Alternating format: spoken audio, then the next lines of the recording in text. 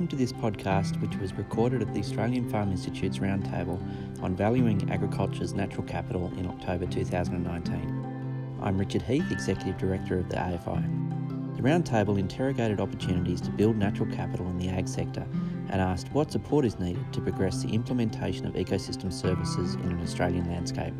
The three Roundtable sessions offered different insights into these topics.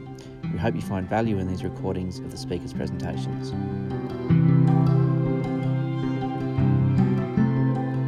When environmental services are talked about today, quite often you hear about regenerative agriculture. So what better person to come and talk to us about what regenerative agriculture is than the founder of the Regenerative Agriculture Alliance. Can you please welcome Lorraine Gordon to the stage? Thank you.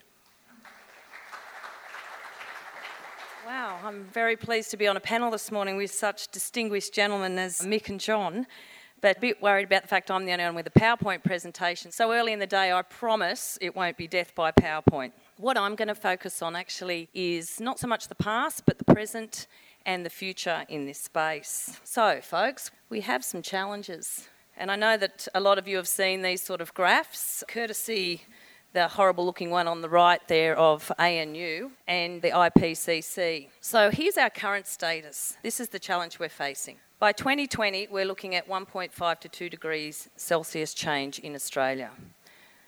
That equates to 3 to 5.4 degrees worldwide.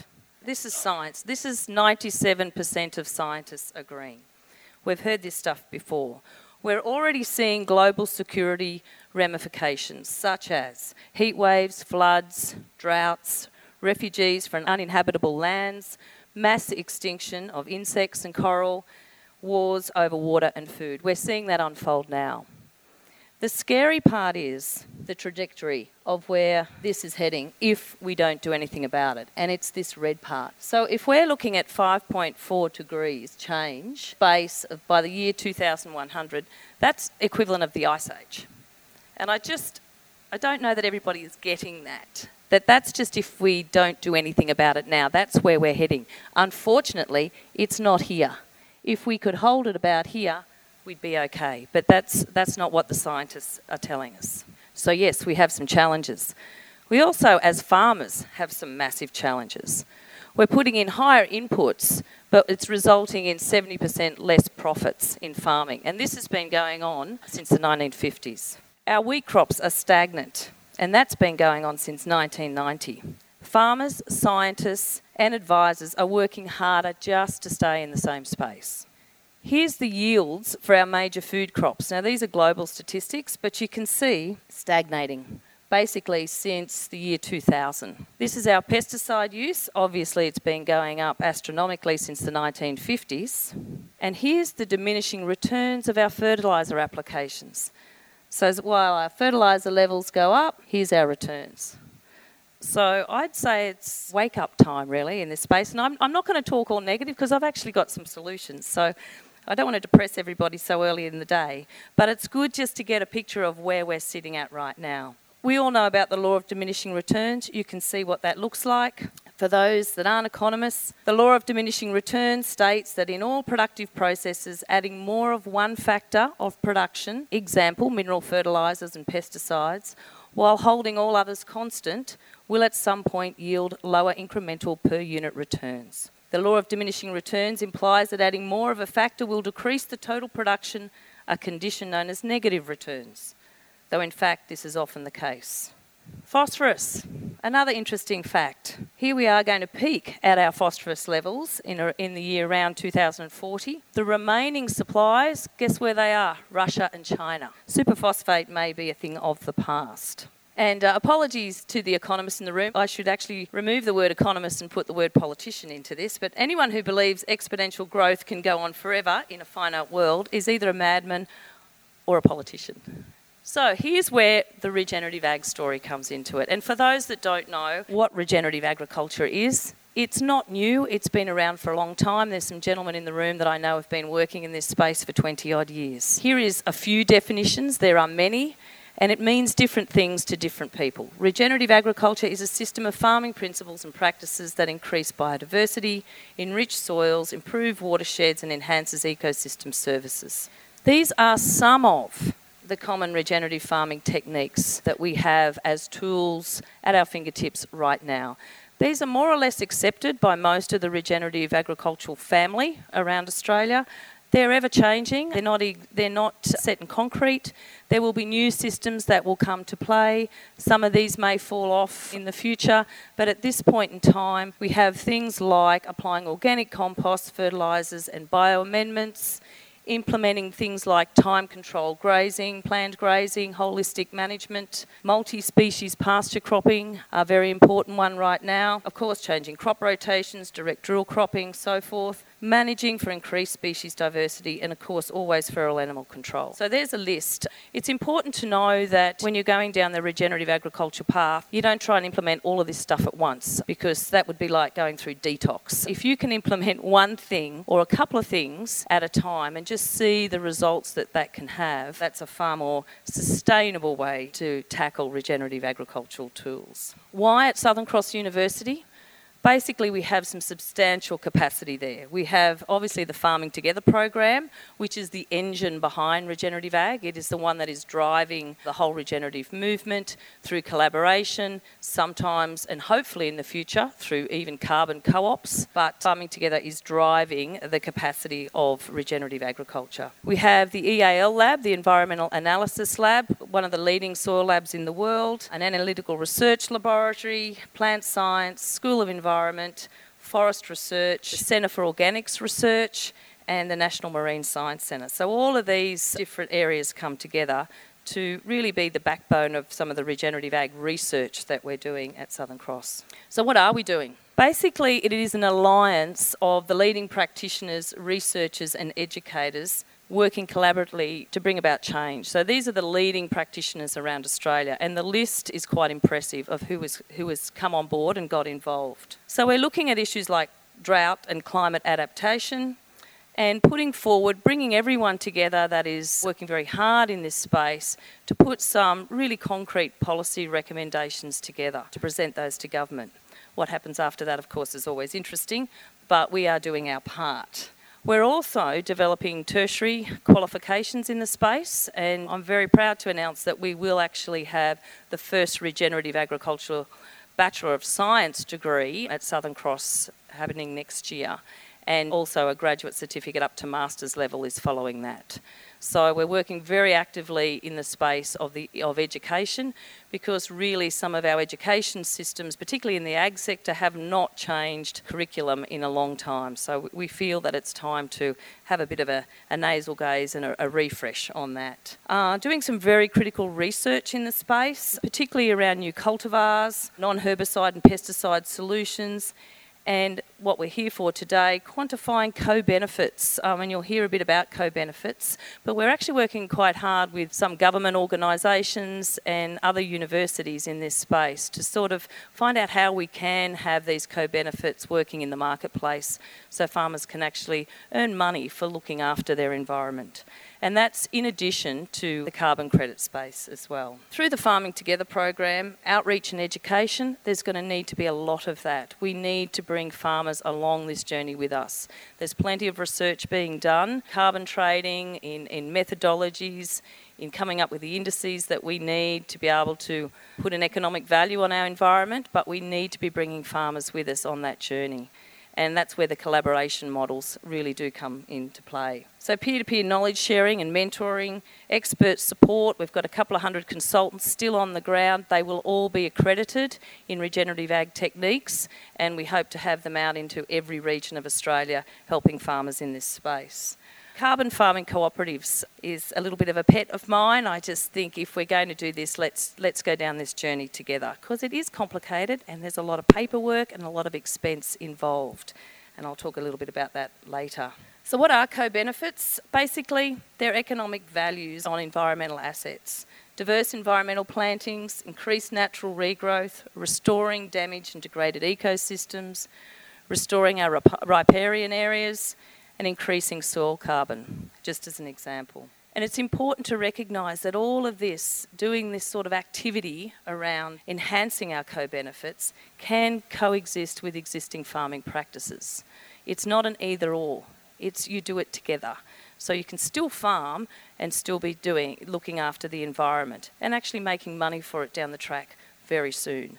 So whilst the carbon credit market is moving, I think the co-benefit market of all the other environmental assets need to come with that. And I think that could be a space we'll see change fairly shortly.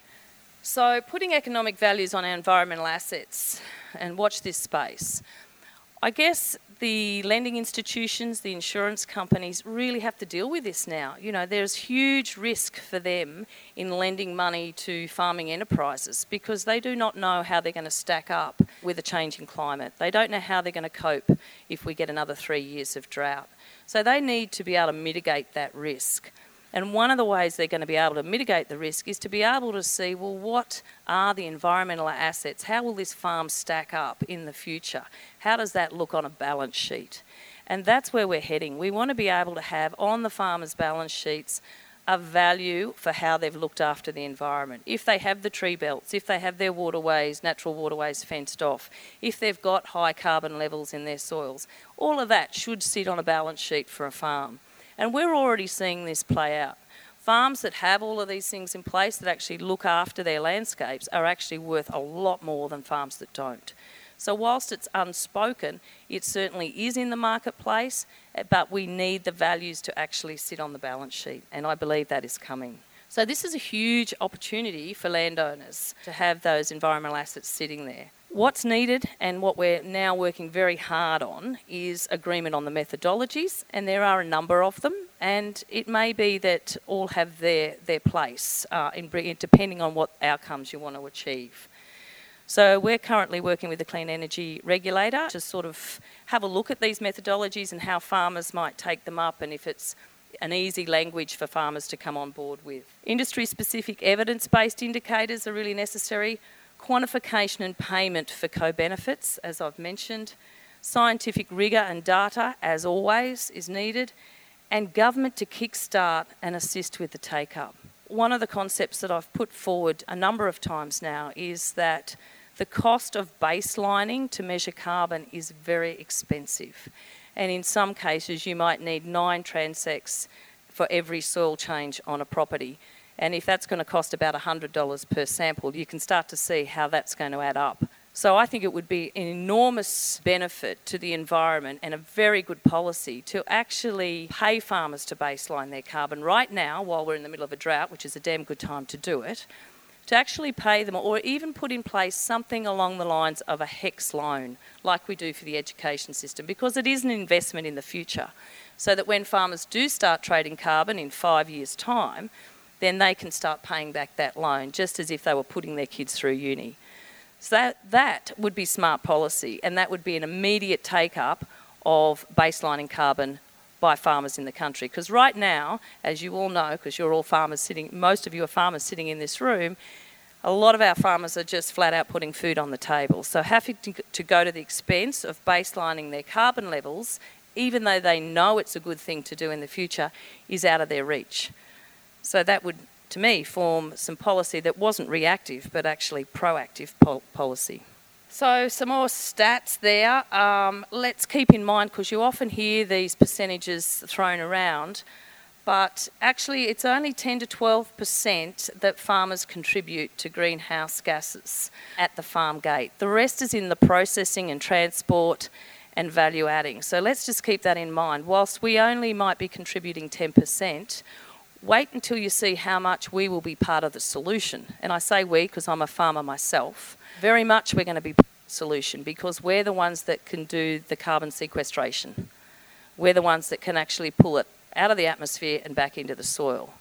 And using those regenerative agricultural techniques goes a very long way to mitigating those issues. So what, as farmers, can we do? Reduce crop and livestock emissions. We're working on that. MLA is doing some really good work in this space, as is CSIRO. Sequester carbon in soils and biomass. Decrease emissions through regenerative agricultural production systems. What can we do to limit the rise in temperature? Well, we certainly need to do something, but I don't think it should fall on us alone or on farmers alone. But here's some ideas. Investing in reforestation, we know that works. The use of renewable energy, plenty of people are working on that. That's vitally important. Electric transport, regenerative ag techniques, which is the space that I'm heavily invested in, resulting in carbon capture, but change policy. We absolutely need a change of direction in our policies. They are so reactive. We wait until we've got a drought to build dams. We wait until we've got no hay in the paddock to pay farmers to put up hay sheds. You know, it just is reactive after reactive. It's time to do some proactive stuff. Things like first farm buyers scheme. How come you can buy a first home buyers scheme, which is a fantastic concept for young people to get into housing? How about we do the same for young people to get into farming? Because that's what we need. We need our young people stepping up and coming into farming, but it is really hard for them to invest in the space. And the great thing is if they do invest in the space, they totally get this stuff. They are not climate skeptics. They totally get what's going on and they will hit the ground running. They are ready to go. So let's put some great policies in place to help them on their way. As I said, government loans for baselining carbon measurements, similar to HECS. And the thing I would like some discussions around today is the Regenerative Ag Alliance is very keen on establishing a Friends of Parliament group. We don't know what we might call that yet. It might be Friends for Climate Action, it might be Friends for Regenerative Ag Principles, but it seems that we need a bipartisan approach. We always do in politics, and this is one means of actually getting the support from all sides of government behind certain actions that need to happen. So it'd be good to have some discussions today around the concept of a Friends of Parliament group. And for those that don't know what that is about, it's really about issues that bring all sides of Parliament together to work on certain solutions around certain problems. And so it's a very proactive way to address some of the issues we're facing. A few quotes, and I can say if you don't know who some of these people are, the likes of Charles Massey, Dr. Charles Massey and Bruce Pascoe, you're not keeping up. You need to do some more reading. You need to have a look at what is going on out there. There are some incredible leaders in this country, and I'm proud to say I think Australia is leading in this space. We have some very proactive practitioners out there that are doing amazing things. So if you haven't read the book, the Bible, as many of them refer to, The Call of the Reed Warbler, please do get yourself a copy. It's a big read, and there's a second edition coming out, so you'll probably need to get the first one done first. Yeah, there's some names you should know, and just to keep up with what is going on in the regenerative ag space. So that's me. I'm done. I don't know if I've gone over, but thank you very much. Looking forward to talking to everyone later.